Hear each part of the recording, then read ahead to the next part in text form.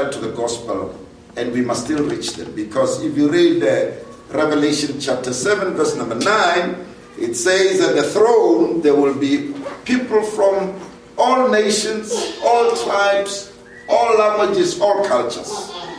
Now, all of us who love God must go and find those people. But anyway, I was just saying, this is what we should do as we reach out to the lost. Just make sure we don't leave the people in your house lost also.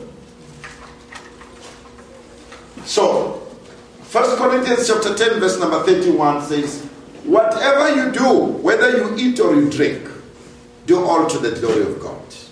So, in parenting, we should raise our children for the glory of God. Amen. Not for themselves, not for us, but for God.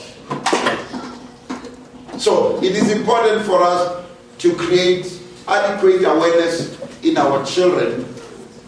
One, that they are made in God's image. Two, that they would never understand themselves. Their true identity is tied to knowing God. When they know God, their maker, they will come to understand who they are and why they're here. And it's important that we help our children to understand that. And that in the end, real living is based on them depending on God. These are just basic things we must keep repeating to our children that they know them. Psalm 73 verse 25 says, who do I have in this world but you? And the children must know, when all is lost, remain hanging on to God. That's all you will have. So it is important that we try and help our children to know all what they have in the end is God. They should worship Him. Help them to that effect. And therefore, why are we raising children? Is it for God? Is it for ourselves? That we can feel proud and feel good about ourselves? Is it for that child? And I want to argue, it's for the maker. Nobody would make a car or a cell phone for itself. You're making it for you. You determine the purpose. So God determines the purpose for whatever creation He has made. Secondly, the environment in which your child is raised is very important. Ted Trips has written a book, Shepherding a Child's Heart. He actually calls that the shaping influences, but that's the growth environment. That the environment in which your child grows is more important, it's more influential, it's more appealing than even the teachings you will give. So you could actually do more than half the work by just creating the right environment. And that environment includes a number of things. It's a family wherein there's love, people talk about God, people model God, everything is about God. Even before the teaching, already it influences the thinking and the attitude of the child. Of course, the school environment also plays an important role for God or against God. And that's why it's important when you guys choose schools for your children. Make that a consideration. Do you want to leave your child for 8 hours in the hands of this kind of people? Of course, if you can't change that situation, then you're going to have to put in some measures that when your child comes back, you will be able to counter the effects of all the toxic situation he has been exposed to at school. And we must be bold, we must be deliberate about that. One year we had one of the children that I lived with, of my younger brother. He was a boy. And at school, at that stage, they wanted him to participate in the, I don't know what you call it, the beauty contest for the males. What do you call it? Whatever. And we discussed it with the girls and asked them what that entailed. I pretended I did not understand what the implications are. And these girls were laughing that, if he wins this contest, all of the girls will be going for him. They'll be looking for him because he will be a model of a male at school. So I asked him, is that what you want? He says, no, that's not what he wants. So I said, so what do you want to do? Attract a problem for yourself by innocently participating in that? And then he said, no. All right, so I said, no, tell them you don't want to. But I think there was a teacher who just believed he was just the right guy to win. And when they kept on persuading, I said, well, if they don't understand, ask them to call me. So the lady teacher was bold enough to call me. So I said to her, ma'am, no, we wouldn't want him to participate. We have different values as a family. And I think she was very passionate, I suppose with best intentions. And I said no. And then, of course, as she was trying to explain, because she thought maybe she would not explain enough, I didn't understand. And then I said to her, ma'am, tell me, who is helping who? Are you helping me to raise this child, or am I helping you? She says, no, she's helping me. I said, so if you are helping me, I'm determining the agenda, and I'm saying, we as a family, I don't want my children to participate in that. And she graciously pulled back. And I'm just saying, let's be very intentional about what we're doing. The friends your children is exposed to, and I'm sure you'll hear the little children, the language they use. You become shocked when your child uses such a vulgar word. And you can guess where your child got that from. And you will need to determine what are you going to do about it. Do you keep on saying, no, my child, not in this house, not in this house. You may want to even go further. If that doesn't help, you may want to separate your child. And that's why it's important that we know who are the friends of our children. Invite them so that you understand where they come from and how strong. If they are stronger than your child, you may want to pull your child off. But if your child can influence them, the better. Here's another one, entertainment. And this does a lot of parenting for many of you. One of the things we have tried our best to do is to try and get our children off television. And I have my controversial views that television doesn't produce smart people. I'm saying it's controversial. You may disagree with me. I don't think it produces smart people. Because you become a passive listener, even the trash is thrown at you, you can't object, except by just standing or switching off. And how many people do that? You watch the news or sports, is a good thing. In between, a few other things are thrown at you. You're saying, I'm waiting for the next episode. But in between, some rubbish is being thrown at you. So one of the things I've tried all the time as a father was to try and get my children off TV. Now, the difficulty would have been say to them, switch off. If you do that, they just wait for you to go out and then they switch off. And you'll even know when you come in sometimes, unexpectedly you come in, they just switch off and you find them all sitting. They don't even know how to change to another subject. And you'll be surprised. Can people just sit like this, quiet, nothing, no discussion? You know, they just switched off the TV. One of the things I did continually, I used to ask them, by the way, when are you writing the TV exam? And they say, no, what do you mean? I said, no, because you spend a lot of time watching this thing. I thought you have registered some subject called TV. Sometimes I ask them, how far are you with the kissing course? Oh, what do you mean? I said, no, because you keep watching people who are kissing. I thought you are trying to learn how to kiss. You are trying to learn how to steal other people's husbands, because that's what you see most of the time. And continually, as you do that, it works on their minds. And I'm glad we came to a point where, and I know even now, my children are not controlled by TV. But it takes a lot of work again and again and again and again to discourage them. I asked them at some point, these guys who are kissing, do you think they're kissing their spouses? They said no. I said, okay, if they're not kissing their spouses, what do you think happens when they finally have to go and kiss their spouses? Will they not be tired?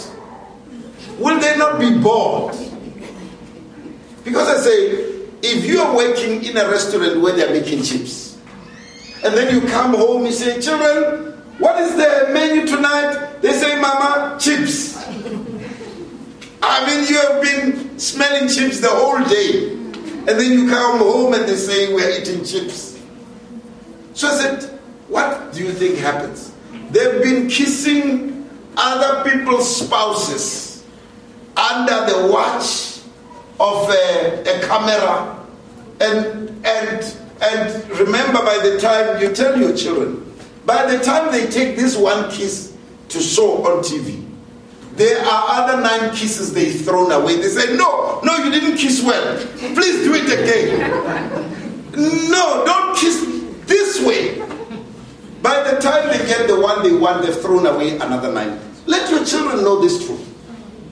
And then when you finally come and find your own wife, who doesn't kiss for a camera? She just kisses because she loves you. You think she will kiss as good as that one that we see on TV? No. And anyway, you will be bored by that time. Even if you say, no, let's do it again the second time. Because she doesn't know why you want the second kiss. She will just not perform like that one. And we must tell our children, these are exaggerations. In real life, you don't find that kind of kissing. In real life, you can't hear this kind of sounds that people make in their sexual activities. Those things are exaggerated. And anyway, show them. How many of those guys who you see, whose marriages have been broken, who have been divorced 4 or 5 times, because they think they're models? Tell them the truth. Do you know how many times this guy is divorced? And when they know that, they don't want to follow that person. Because they don't know the reality. All right. The community, the church, all of this, and there are many others. They are the environment in which your child is growing. You will need to determine what are they providing, what influence are these particular components of the environment contributing to your child's growth.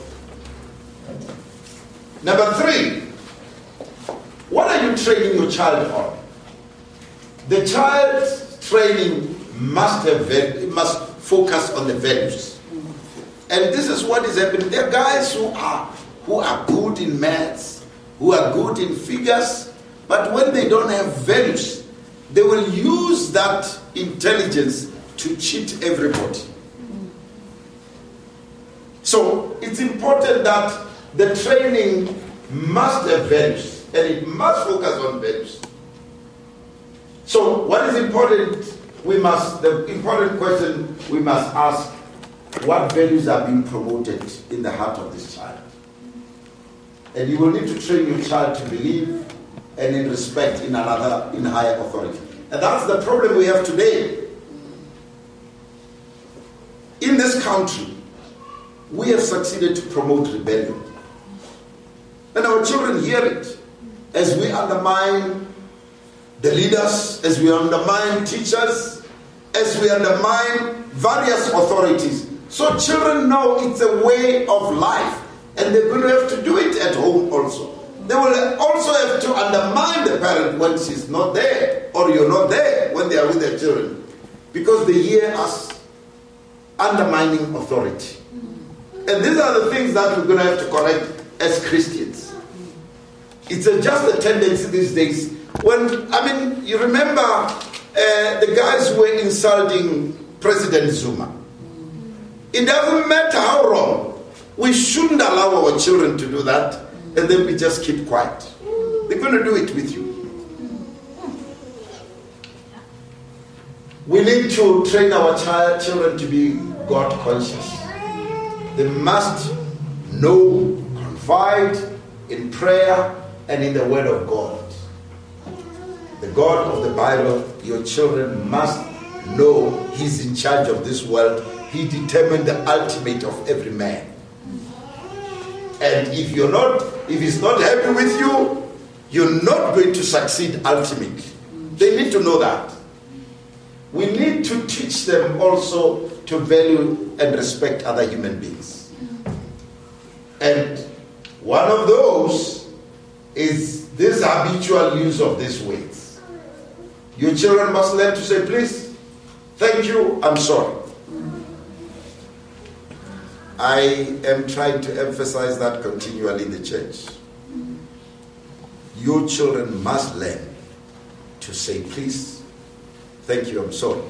Because one boy who was looking for ice cream said, Mama, please, thank you, I'm sorry, can I have ice cream? And he was basically saying, Mama will choose which is the right one.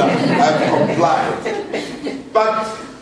And I've said to young people, the reason why we dismiss people at work is purely because many people have not learned that.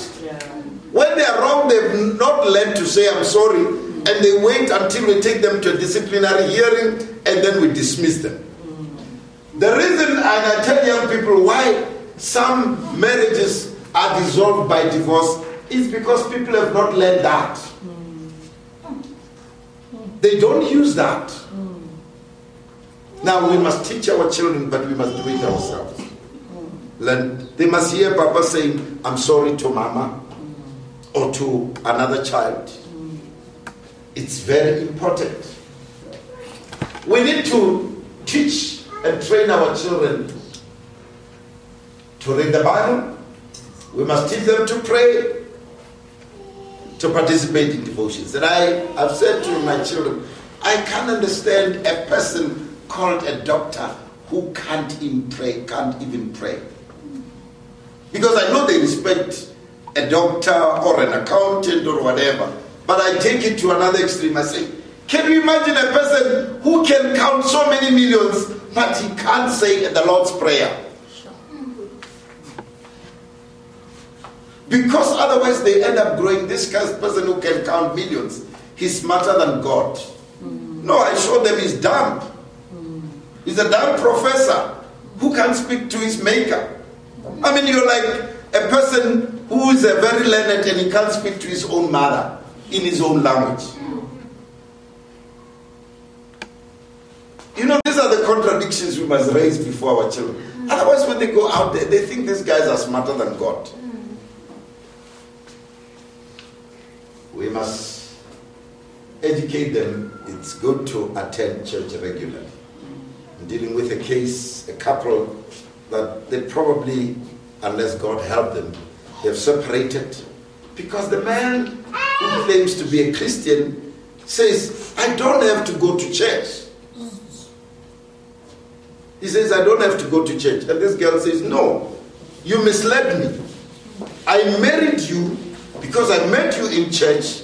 I believed you're a church person. If you told me you're not a church person, I would not have married you. And this guy is adamant. He says, no. Are you suggesting salvation and church is one thing? Yes and no. But this one thing we must encourage our children very early that it is absolutely essential, because church is a spiritual community. They need to be part of that community. We are being made by the community in which we live. Church is our environment, and it's a healthy environment, more healthy than the place where I spent my 8 hours and 5 days. Our children must know that. They must just not think a church is a place where we must just go. And that's why we must make church very interesting. We must make people who come to church feel they are smart. They must learn English here, grammar. They must learn maths. They must learn all of the things. I mean, the book of Numbers is all about numbers. Did you know that people who went to Egypt, 70, they came back 607,500. Okay? And that was the beginning of Numbers, when they counted the first census they took when they came out of Egypt. 40 years down the line, the next census, just before they entered the promised land, 607,380, about 1,800 less. But even more interesting is that although the number seems the same, but the heads were completely different. It's not the same 607,000 who came out of Egypt who were going to enter. The number was the same. God has kept the promise, but the individuals are different. And what does that suggest? It suggests God will always keep his promise, but the condition of participating in his promises is for individuals. Okay? That's the message of the Bible. I'm just saying, we people must not think we're dumb because we attend church and read the Bible. But that's what we must show our children, because they will be deceived by some unbelieving maths teacher who wants to make them think we who are going to church are dumb. No. We're not here because we're bored. We're not here because we can't do anything. We have many other things. And I said people were asking me to come to their meetings. Some community was asking me to come to their water meeting on Sunday. I said, I am very busy. I already have an appointment on Sunday. And then they suggested another Sunday. I said, no, for the rest of the year, I'm already booked. I have meetings on Sunday that are booked. So I said to them, no, Sunday is not a possibility.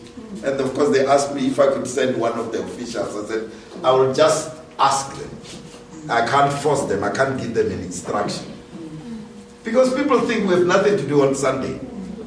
I tell them, no, I'm very busy. I have appointments. And I've been trying, when I worked for government, I've been trying to help my ministers understand that I have appointments on Sunday, please. I'm willing to work even in the night rather than come on Sunday. And these are value issues. People must know you are not free on Sunday. You are busy. We must also teach our children that they must work for everything. And somebody says, the only place where play comes before work is in the dictionary. Everywhere else, work first, play later. And we must encourage them to value the truth. This is the one thing we must teach, that the truth will prevail ultimately. So they must seek it, they must find it, they must keep it. Once they have the truth, keep it. And every time they must try and look out for the truth. Is this true? Is it lie?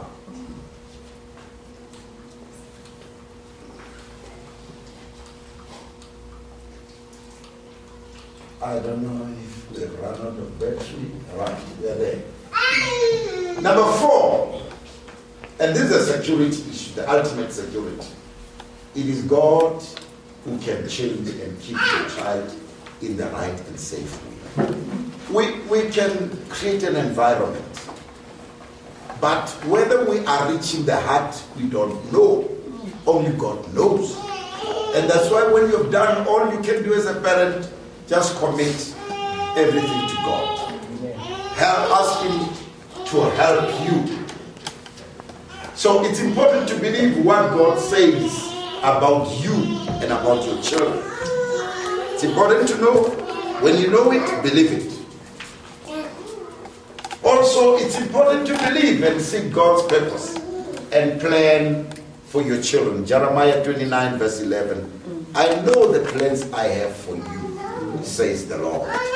Plans to do you good, not to harm you. That is important. You need to develop a God-fearing attitude in your family. Blessed is the man who fears the Lord, Psalm 128. It's important also to pray for your children. A prayer we have prayed in our family, Psalm 144 verse number 12. May our sons be like trees that have been planted in their youth. Our daughters be like stones that have been polished to decorate the palace. And that's what we've been asking God to do. And we believe God has answered that prayer. But let's pray. Abraham prayed for Ishmael. And that's where some of our problems are coming from. He said to God, I know you have a promise for Isaac. But he said, can Ishmael please always be before you? Let him never be out of sight. And although God confirmed his promise will remain with Israel, but he said he will make Ishmael a great nation. And you know where our problems come from today. You have three major religions that are linked to Abraham. And they are at conflict with each other. It's Judaism, it's the Arabs with their Muslim religion, and it's us. Now the Arabs are coming from Ishmael. And you know they are a very big nation. And they are very hostile to Christianity. But it is because of the Father's prayer. So you can see how powerful your prayers can be. So many years now. It's 4,000 years. Children to the word of God. David says to Solomon, when David was about to die, he says, my son, be strong, keep God's ways, keep his word, so that God will fulfill what he has promised me. He says, God said to me, if your sons keep my word and do it, you shall never lack a man on the throne of Israel. If your children keep the word. So if we bring up our children to know the word of God and keep it, they will always be in charge. And that's what I believe will happen to my children. And that's what I believe it can happen to your children. Whether you are a single parent, if you encourage your children just to take the word of God as is, your children will always be in charge. Everywhere.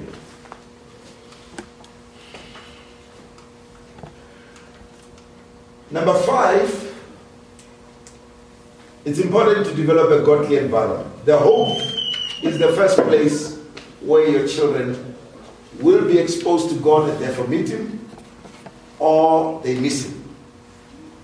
Now, it's our choice. Do we want our children to first miss God in our own homes? You're actually quietly cursing your children. Or will they hear God for the first time there? So it's important that we expose our children to God. The pictures in our homes are very important. And I want you to know there are no innocent pictures. Okay? Pictures are not innocent. Virtually there are no innocent things. Even clothes are not, labels are not innocent. I hope you know that. You may be innocent in the labels you're wearing, but the designers are not innocent and the labels are not innocent. So determine what pictures will hang in your home and why they do. Not just that they are nice. What message are they conveying? What do you want people to read? This is what your children are going to read for the 17 years they will be with you. You want them just to read nothing? No. Be very deliberate. The music you play in your house, it works on the subconscious mind. Because we're told the subconscious mind never sleeps. Even when you are listening unattentively, the subconscious mind will pick up and will produce those things much later. You'd be surprised that you sing a music that you don't even know where you heard it from. So, if you can expose your children to the right music, and that's why, guys, we must be very deliberate. Don't allow your children to listen to things that you don't want for them to live out. Children are very important. And I have determined in my life and in the church where I pastor, nobody laughs at children. You don't laugh. If children do a memory verse and they miss it, nobody laughs in my church. No. I don't allow it. And I'm not apologetic about it because I am bringing up people. The reason why some people are even afraid to testify, Professor, is because somebody very early laughed at them and made them feel like they're fools. And they've become so shy